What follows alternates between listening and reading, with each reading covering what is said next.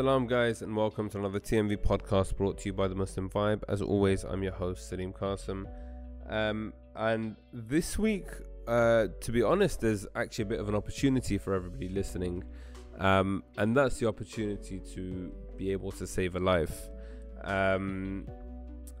The Match for Sarah campaign, which I don't know if you guys have come across, is basically a campaign that's trying to find a stem cell donor for a sister by the name of Sarah, who comes from Middle Eastern descent. And what's quite staggering, and we talk about this, I'm joined by Faisal, who's Sarah's brother, and he talks about his own personal story and Sarah's story, but also like just a wider understanding of what stem cell donation can do, and the skewed nature of the fact that ethnic minorities have much lower chances of finding stem cell matches, and thus receiving life changing but life giving ultimately treatment and support. So but basically the opportunity is very simple. The link's going to be in the description, but joining the stem cell donor register is extremely simple. We go on to talk about it and understand it from a very simple perspective, but it's interesting. Ever since we recorded the podcast, I've basically been asking everyone that I know whether they're on the register, and if not, why not? Because it's a very simple process. It's just like a swab in the mouth. Faisal will talk about it more on the actual podcast, but it's something that you join the register, you're on it for life, and I think until you're 61 or whatever. And it has the potential, if you get called up, it's a very seamless thing. It's as simple as giving blood, and it has the potential to actually save someone's life. So that's it really. It's a great opportunity to do something amazing in a very kind of passive way. You have to take 5 minutes out your day to sign up. You'll receive the kit, do the swab, join the register, and then that's it. You may never get called. I think it's 1 in 800 people, he goes on to mention, get called up. So definitely do consider this, please, guys. As I mentioned, there's a huge skew against ethnic minorities. Anyways, Faisal's going to talk about it much more in detail. But yes, without further ado, here's my conversation with Faisal. Salam, Faisal. Alaikum assalam wa rahmatullah. How are you, Salim? I'm good. Thank you very much for joining me on the podcast today. I think it's probably best to just jump straight in with the Match for Sarah campaign. People in London that are listening may be aware of the campaign. It was all over Twitter, was featured in the Metro and various other places, and Sarah is your sister.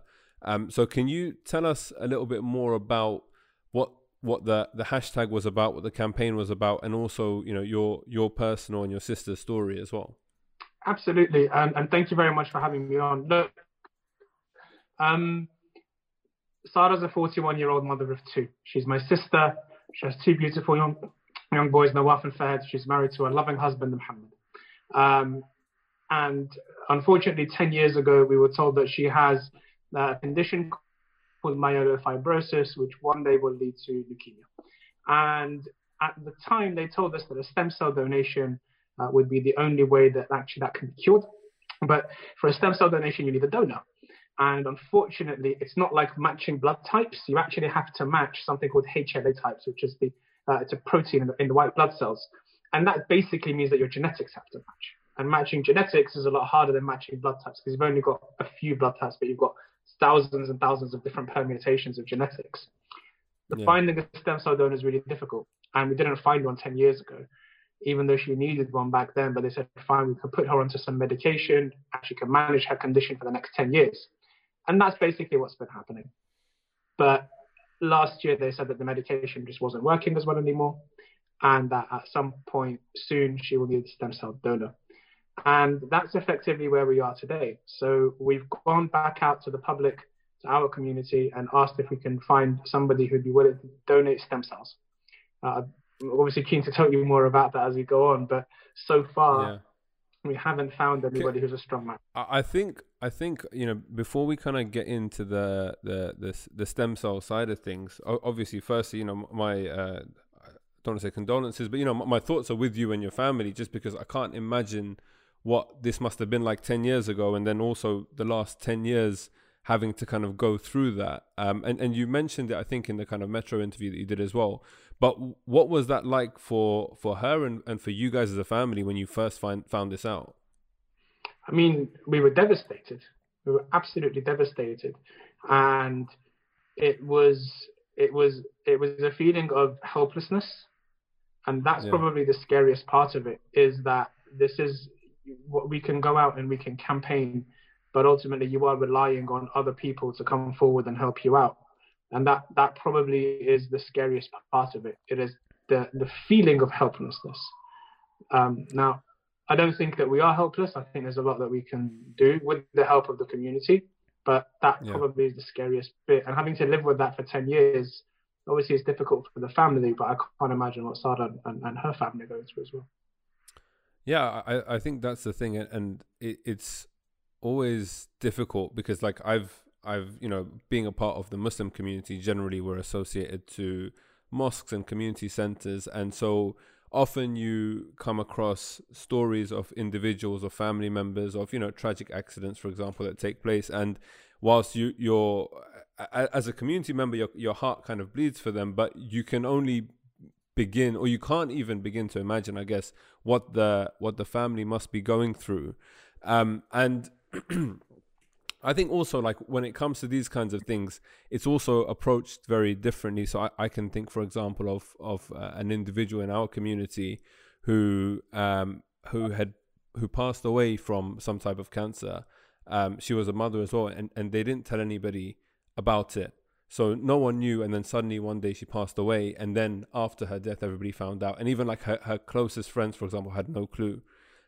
You have other cases where it's a very kind of public thing, and I mean, when you got in touch with us initially, this notion of stem cell donation, like, as I said, I know very little about it, but I remember there was a particular case where I think it was either a young boy in our community or a young boy, his school friend who was from the same ethnicity as us, needed a donor and needed to find a match, and there was this frantic campaign to kind of see what can be done, but I think what's interesting is I remember they'd set up a stall at the mosque and they were taking swabs to see if you're a potential match. Then you go on the register from there. But there's this kind of hesitance almost to really commit to finding out, because I almost feel like on the one hand, if you get kind of too close, there's that weird fear and anxiety that people have when it comes to illness and cancer as well. And when we spoke last week, we were also saying that this talk of cancer and terminal illnesses and whatever else is relatively taboo in the community. And I know that you've obviously done some work over the last few years with the Asian and Middle Eastern Blood Cancer Trust. What's your experience been of going out and having conversations and trying to educate minority communities specifically about this kind of stuff? It's a really, really good question. It's a really good question. And there are so many angles to it as well. You've got the angle of kind of what do people think about the illness itself? Then you've got the other angle of it of what do people think about helping? And there's kind of two mindsets to that.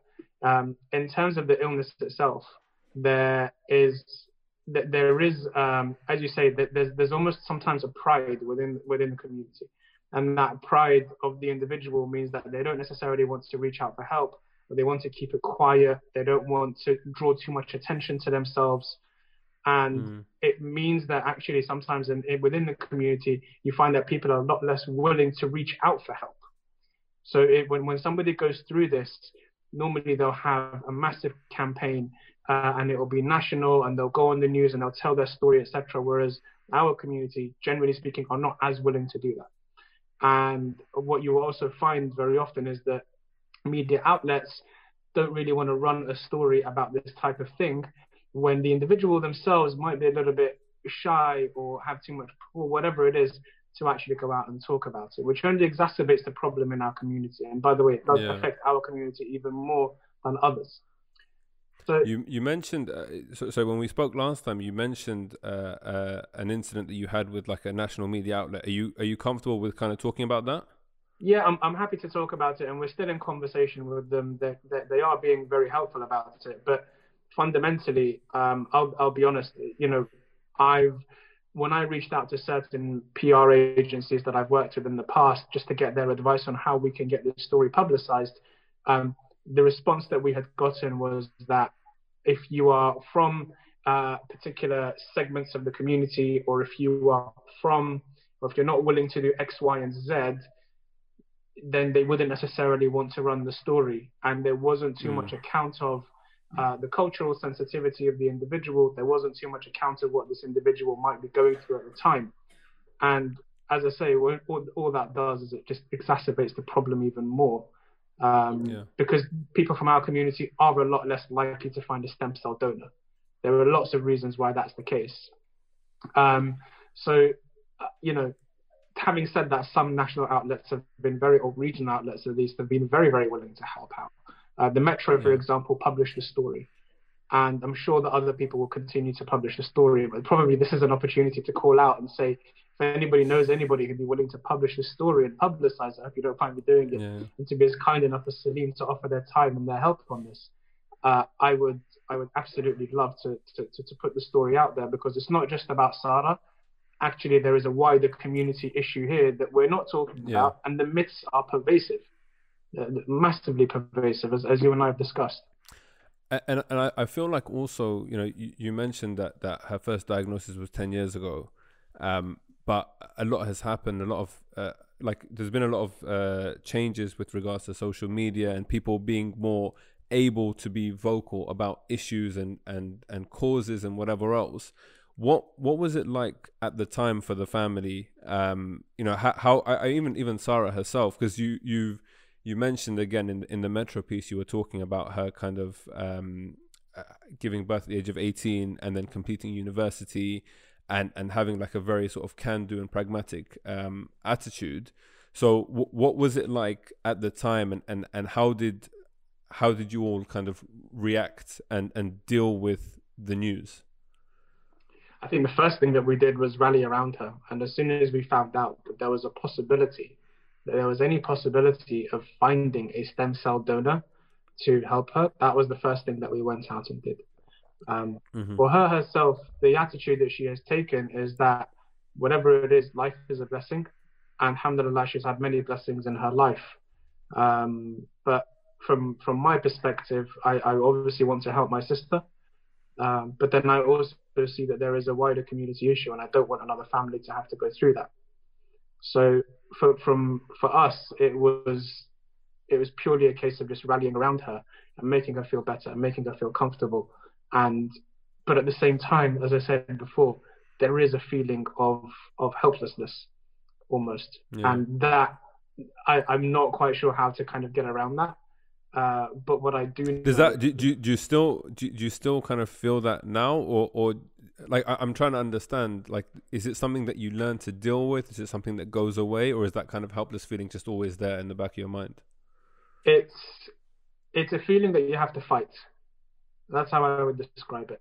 Because the feeling is absolutely there, but if you look at the reality, and if you look at the practical reality, and if you look at the possibilities that are open to us today, it's not an entirely helpless situation. That's not what it is at all.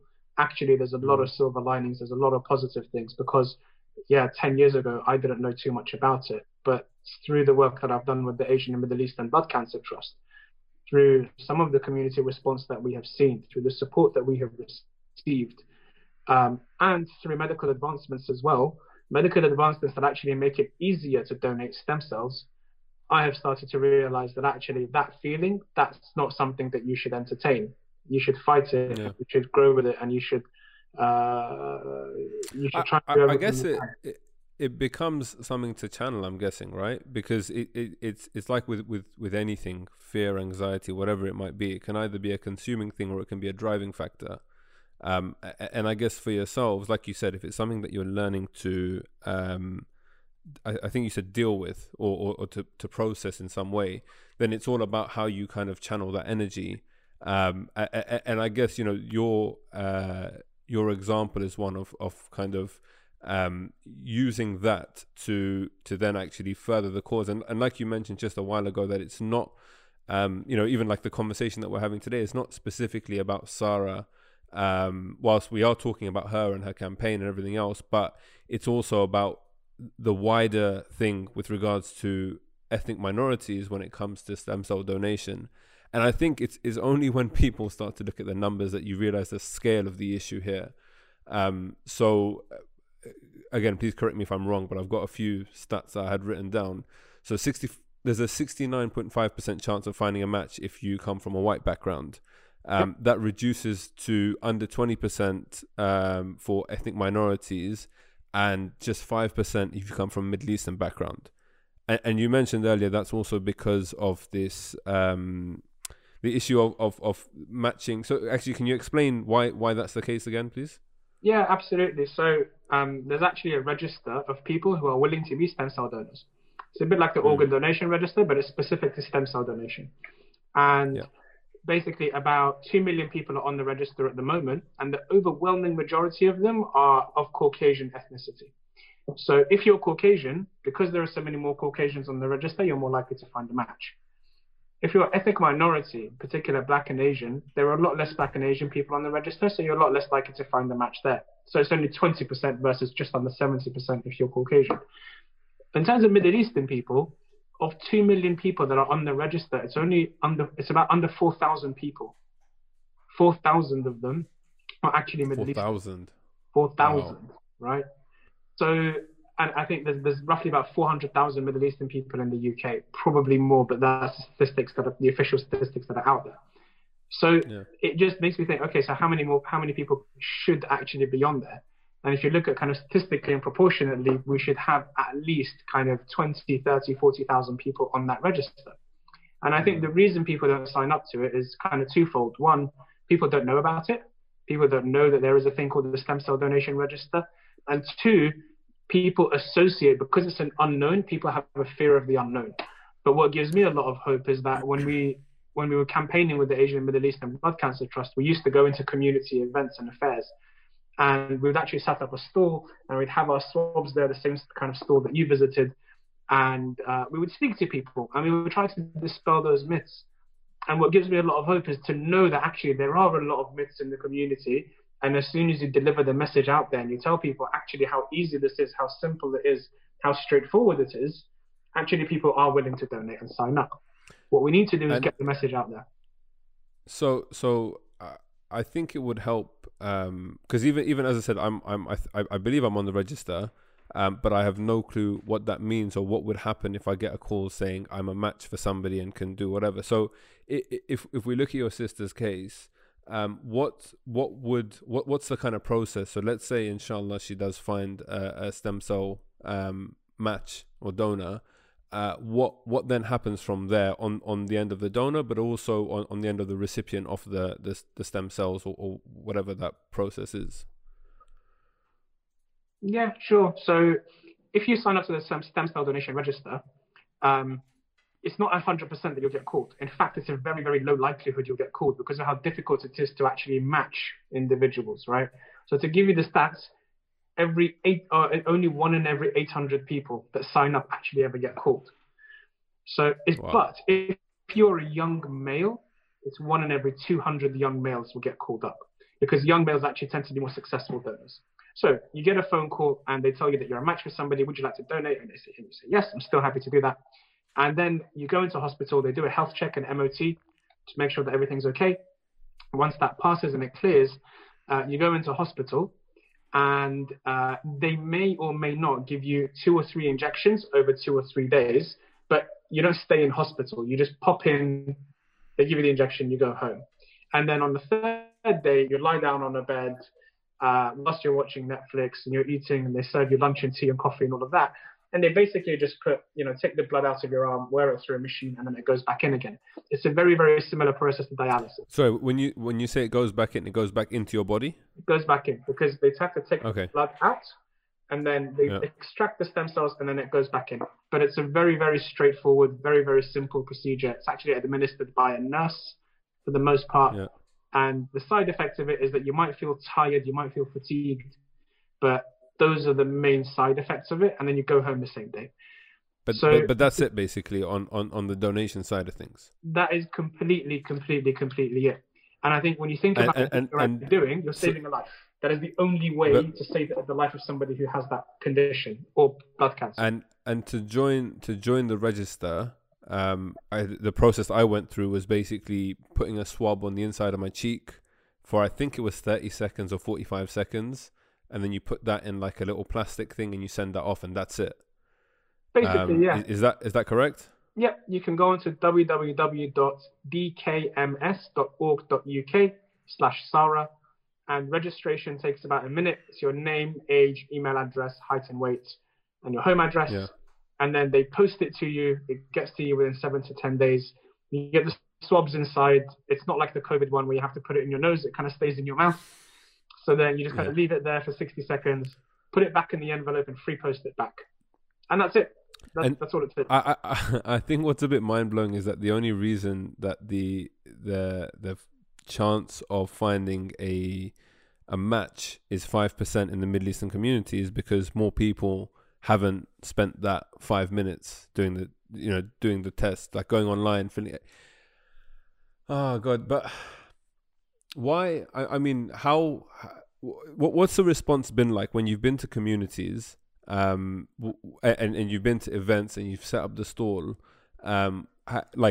what's the kind of feedback that you get from people? What are people saying? I think the feedback has been varied, right? Okay, so when you say stem cells, people don't understand what stem cells are and what they do and how they're created and why and all of that.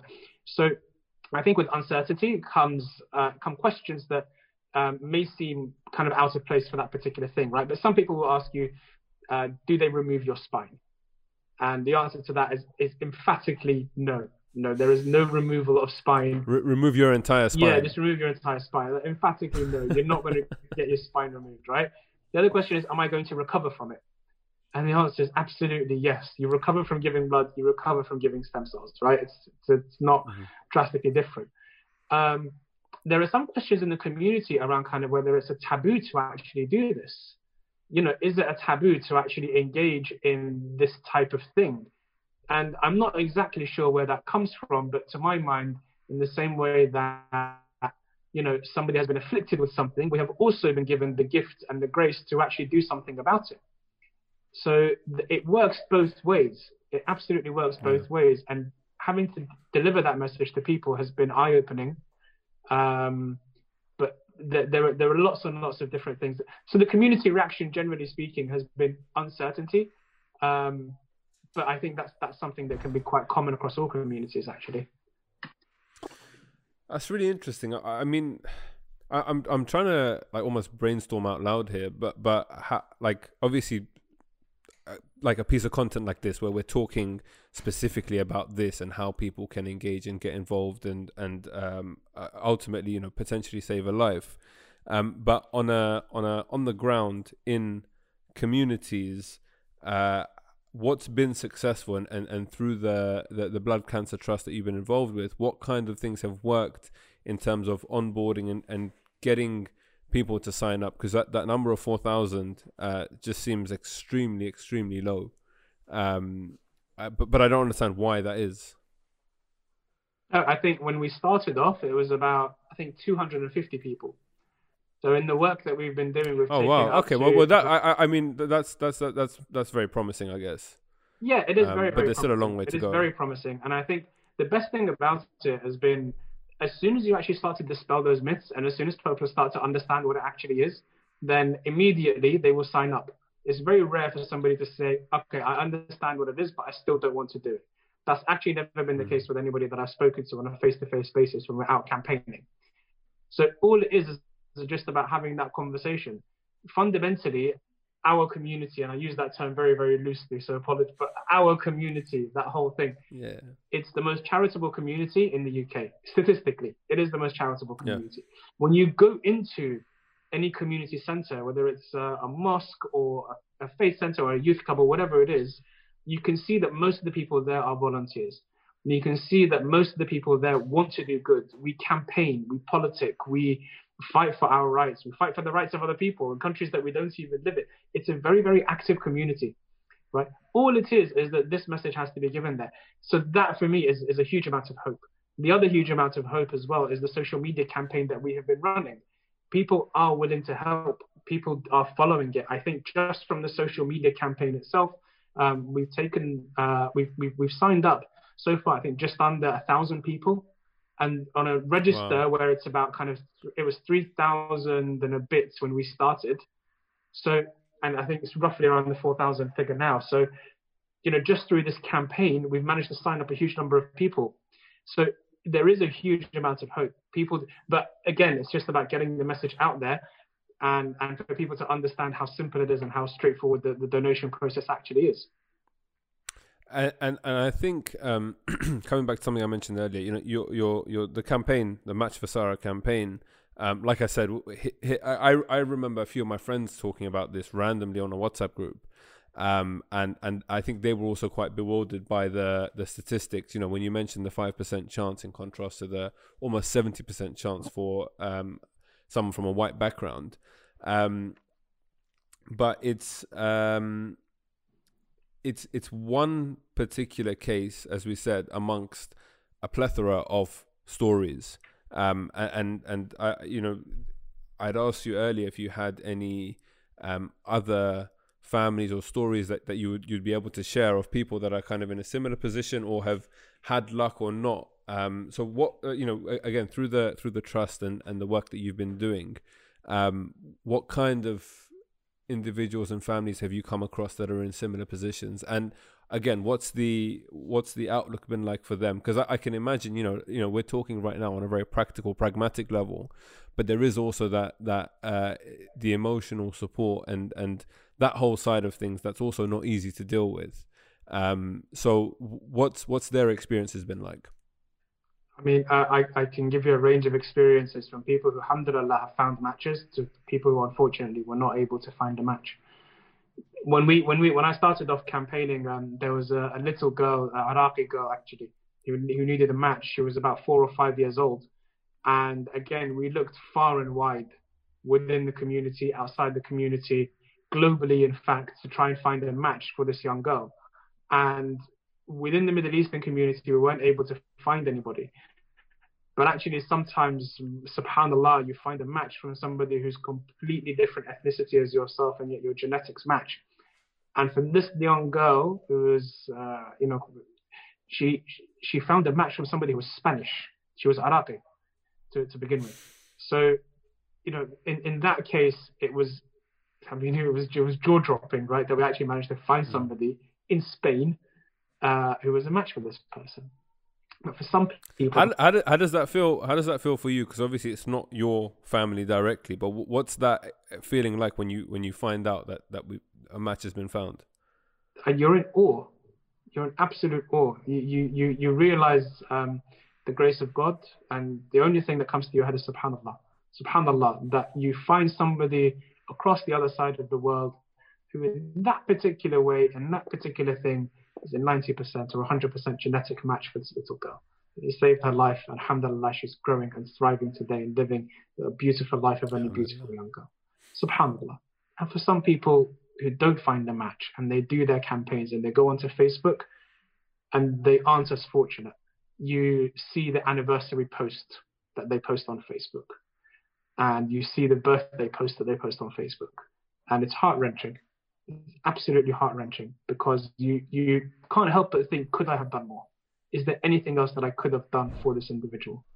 So over the last 7 or 8 years, and actually we had somebody who signed up via the Asian and Middle Eastern Blood Cancer Trust. They came to one of our events, they signed up, they came to next year's event, and they came and told us, by the way, I was called on to donate. So through the work that we're doing, and actually we never get told who signs up to donate and who doesn't, because there's a confidentiality thing around it.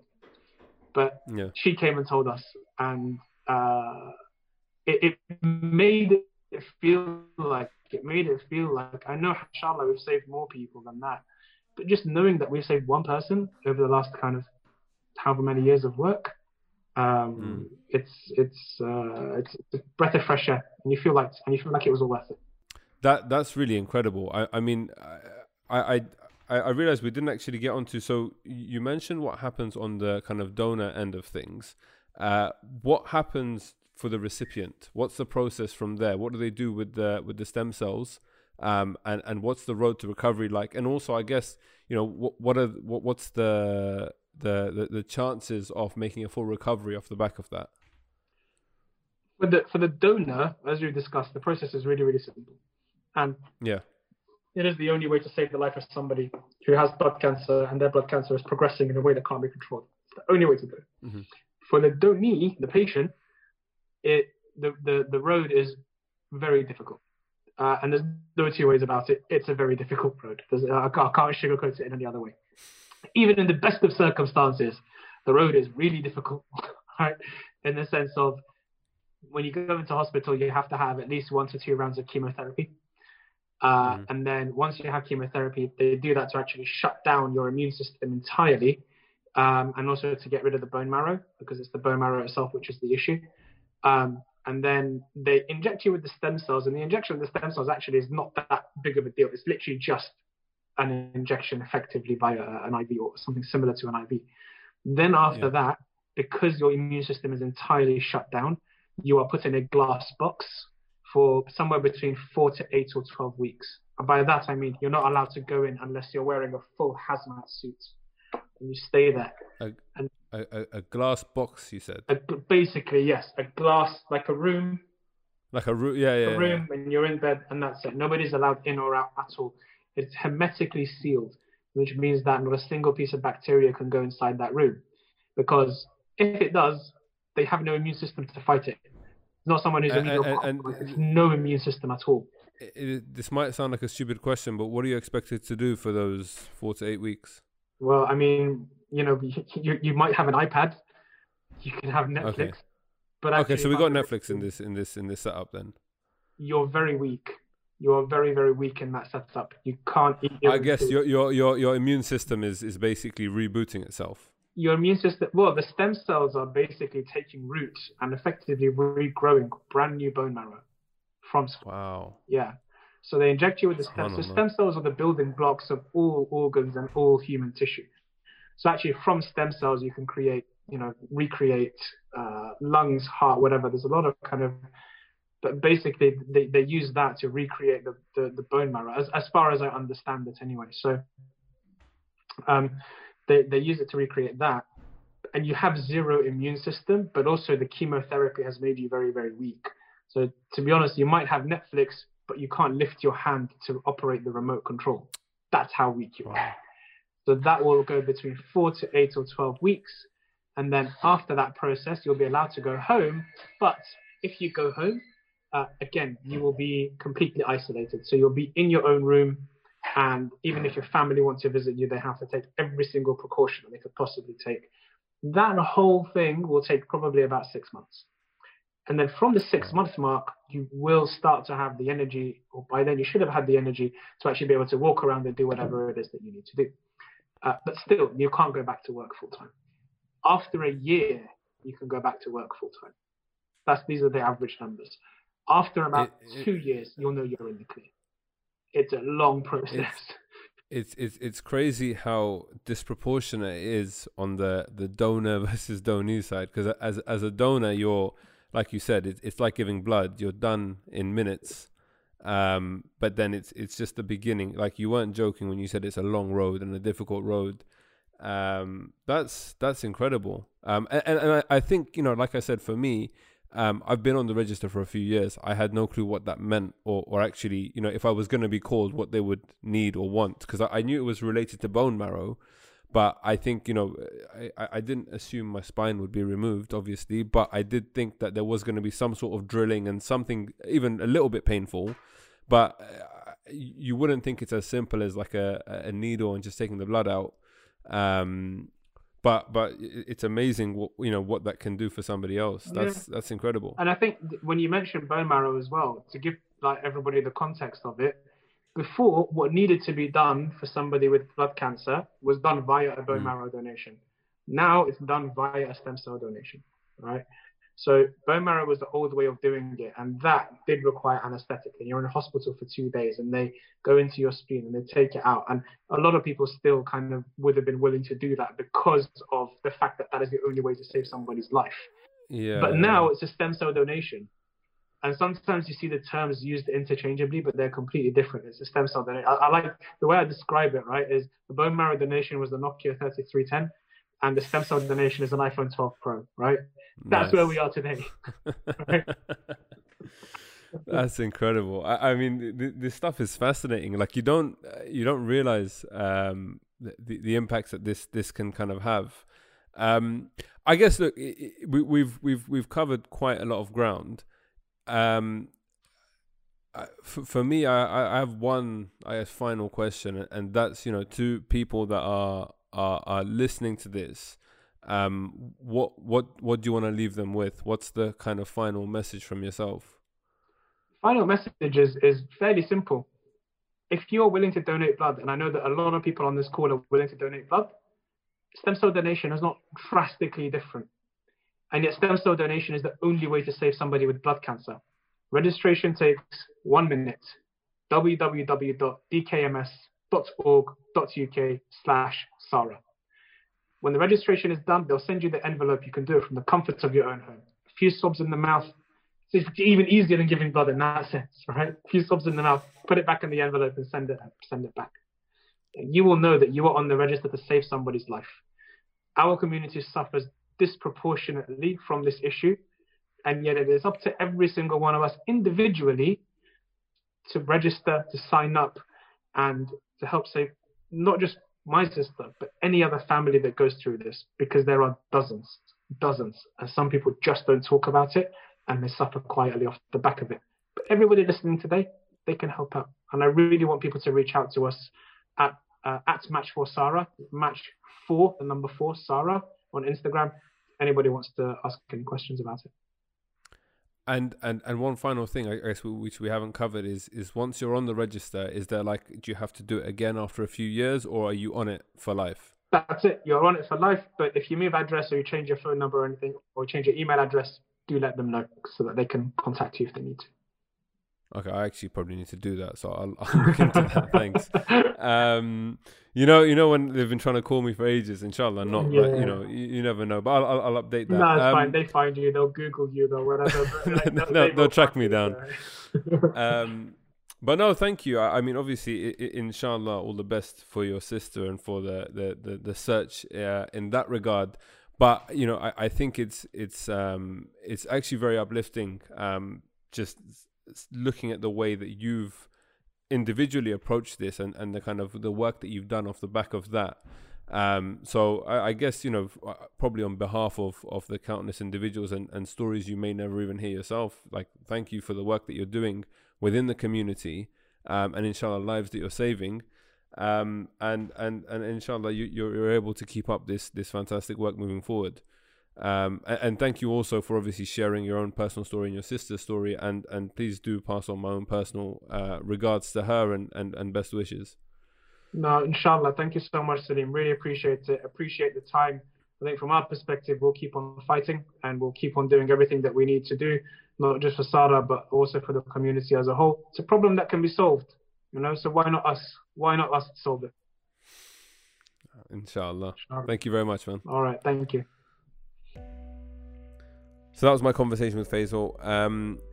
As I mentioned at the beginning, guys, and throughout the podcast we talked about it, it's a very simple thing to join the stem cell donor register, and it has the potential to save a life.